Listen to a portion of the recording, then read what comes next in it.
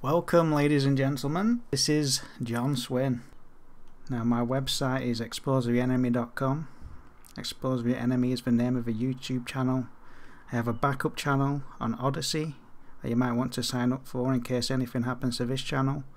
And I'm at John, that's Jon _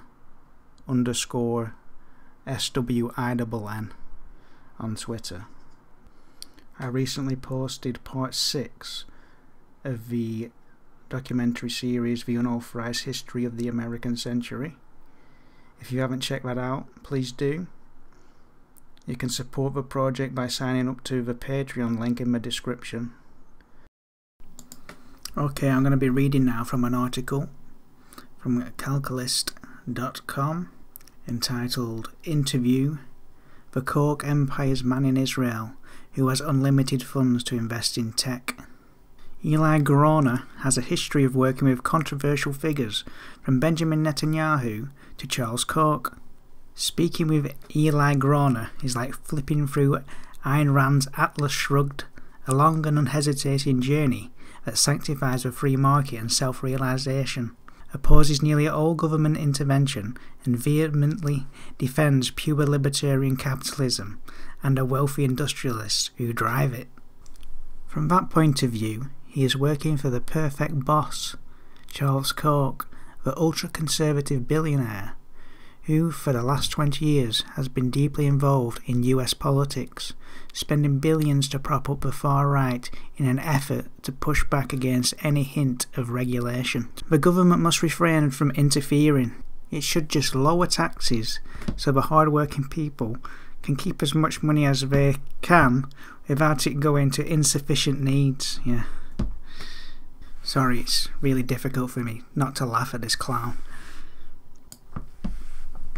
It is somewhat of a surprising statement, considering Groner's substantial time in public service, most notably as the Director General of the Prime Minister's office during the tumultuous years when Benjamin Netanyahu pushed through the much opposed outline for natural gas drilling. But after leaving the post on a sour note in 2018, Groner changed course, preferring to revolutionise the tech sector. It was clear to me after leaving the government I'd turned to tech.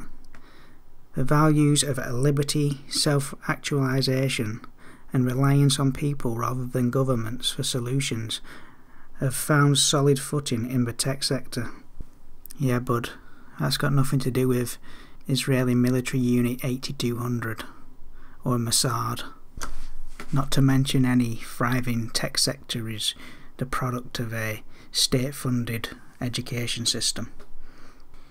For the past 2 years, Groner has served as a managing director of KDT Israel, that's Koch Disruptive Technologies, the innovative arm of Koch Industries, America's second largest private company that deals in everything from oil refineries to mineral water to toilet paper, and employs 130,000 people in 70 countries. KDT is an outlier in terms of investment funds. Most investment bodies, even the biggest and strongest, have a cap on the sums that they can invest. But Chase Koch, Charles' son and Groner's direct boss, has set no such limits, not on the amount, not on the company's field of operations, and not on the company's stage of growth, instead instructing him to simply find the best companies and invest in them. We have the most flexible money you've ever seen in Israel or the US, Groner says proudly. We invest out of the balance sheet and seek significant disruption. The only limitations are my own capacity and that of my team. For now, the team is me and one more person, but we're recruiting a third. Since it began operating, KDT's small team has invested no less than $500 million in 5 Israeli companies.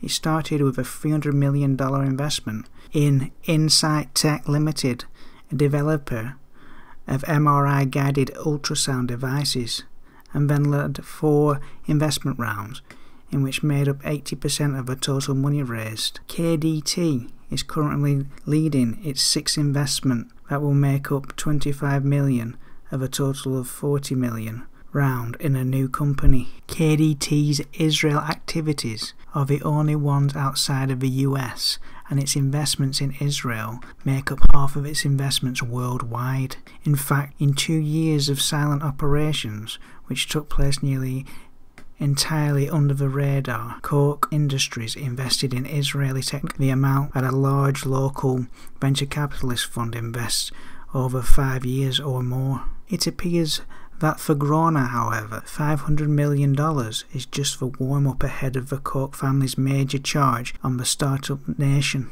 Anyway, the article goes on a bit, but then there's this part, which is a subtitle that says, $400 million to fund a far-right shadow government. The Koch family fortune is estimated at $120 billion, making it the US's second richest family. Forbes ranked Charles Koch as the 15th richest man in America. The family members are extreme libertarians who believe in minimal taxation, minimal government aid to the needy, and minimal regulation.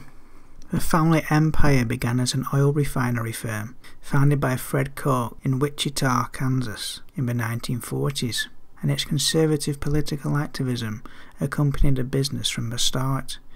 In the 50s, Fred Koch joined an ultra-conservative organisation. Now, it doesn't name the organisation, but it's the John Birch Society, that among other things accused President Dwight Eisenhower of being a communist agent. Koch idolised Benito Mussolini and published an essay stating that the coloured man looms large in the communist plan to take over America. Yeah, anybody that wants rights or wants these billionaires to pay any tax, you're part of a communist plan apparently. Two of Fred's sons, Charles and David, took over the reins of the company and transformed it into a giant conglomerate. And it talks about David passing away. Over the past 20 years, the Kochs have stood out as the driving force behind the Republican Party. They spend millions of dollars on aggressive attacks against Democratic candidates and are among those responsible for the extremist tendencies of congressional representatives that forced moderates to shift further conservative in order to hold on to their seats. The family fought rigorously against legalization attempts by President Barack Obama, and in 2012 they donated an astonishing $86 million to try to prevent his re-election. In 2018 they launched the Koch Network, an organization of 500 American business people who each pay $100,000 a year to advance conservative causes.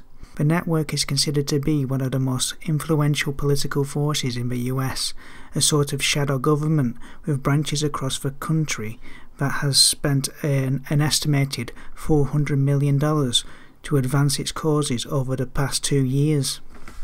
The family itself dedicated to lower its profile since Donald Trump was elected president. Charles said that choosing between him and Hillary Clinton was akin to choosing between a heart attack and cancer.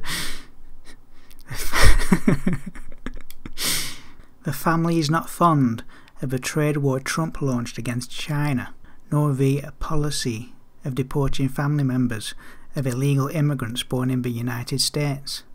All that didn't prevent the appointment of senior Koch executives to central roles in the Trump administration, nor did it curb the efforts to try to repeal Obamacare. Nowadays, the family is offering support for the appointment of conservative judge Amy Coney Barrett to replace Justice Ruth Bader Ginsburg on the Supreme Court. Well, they got their wish with that one.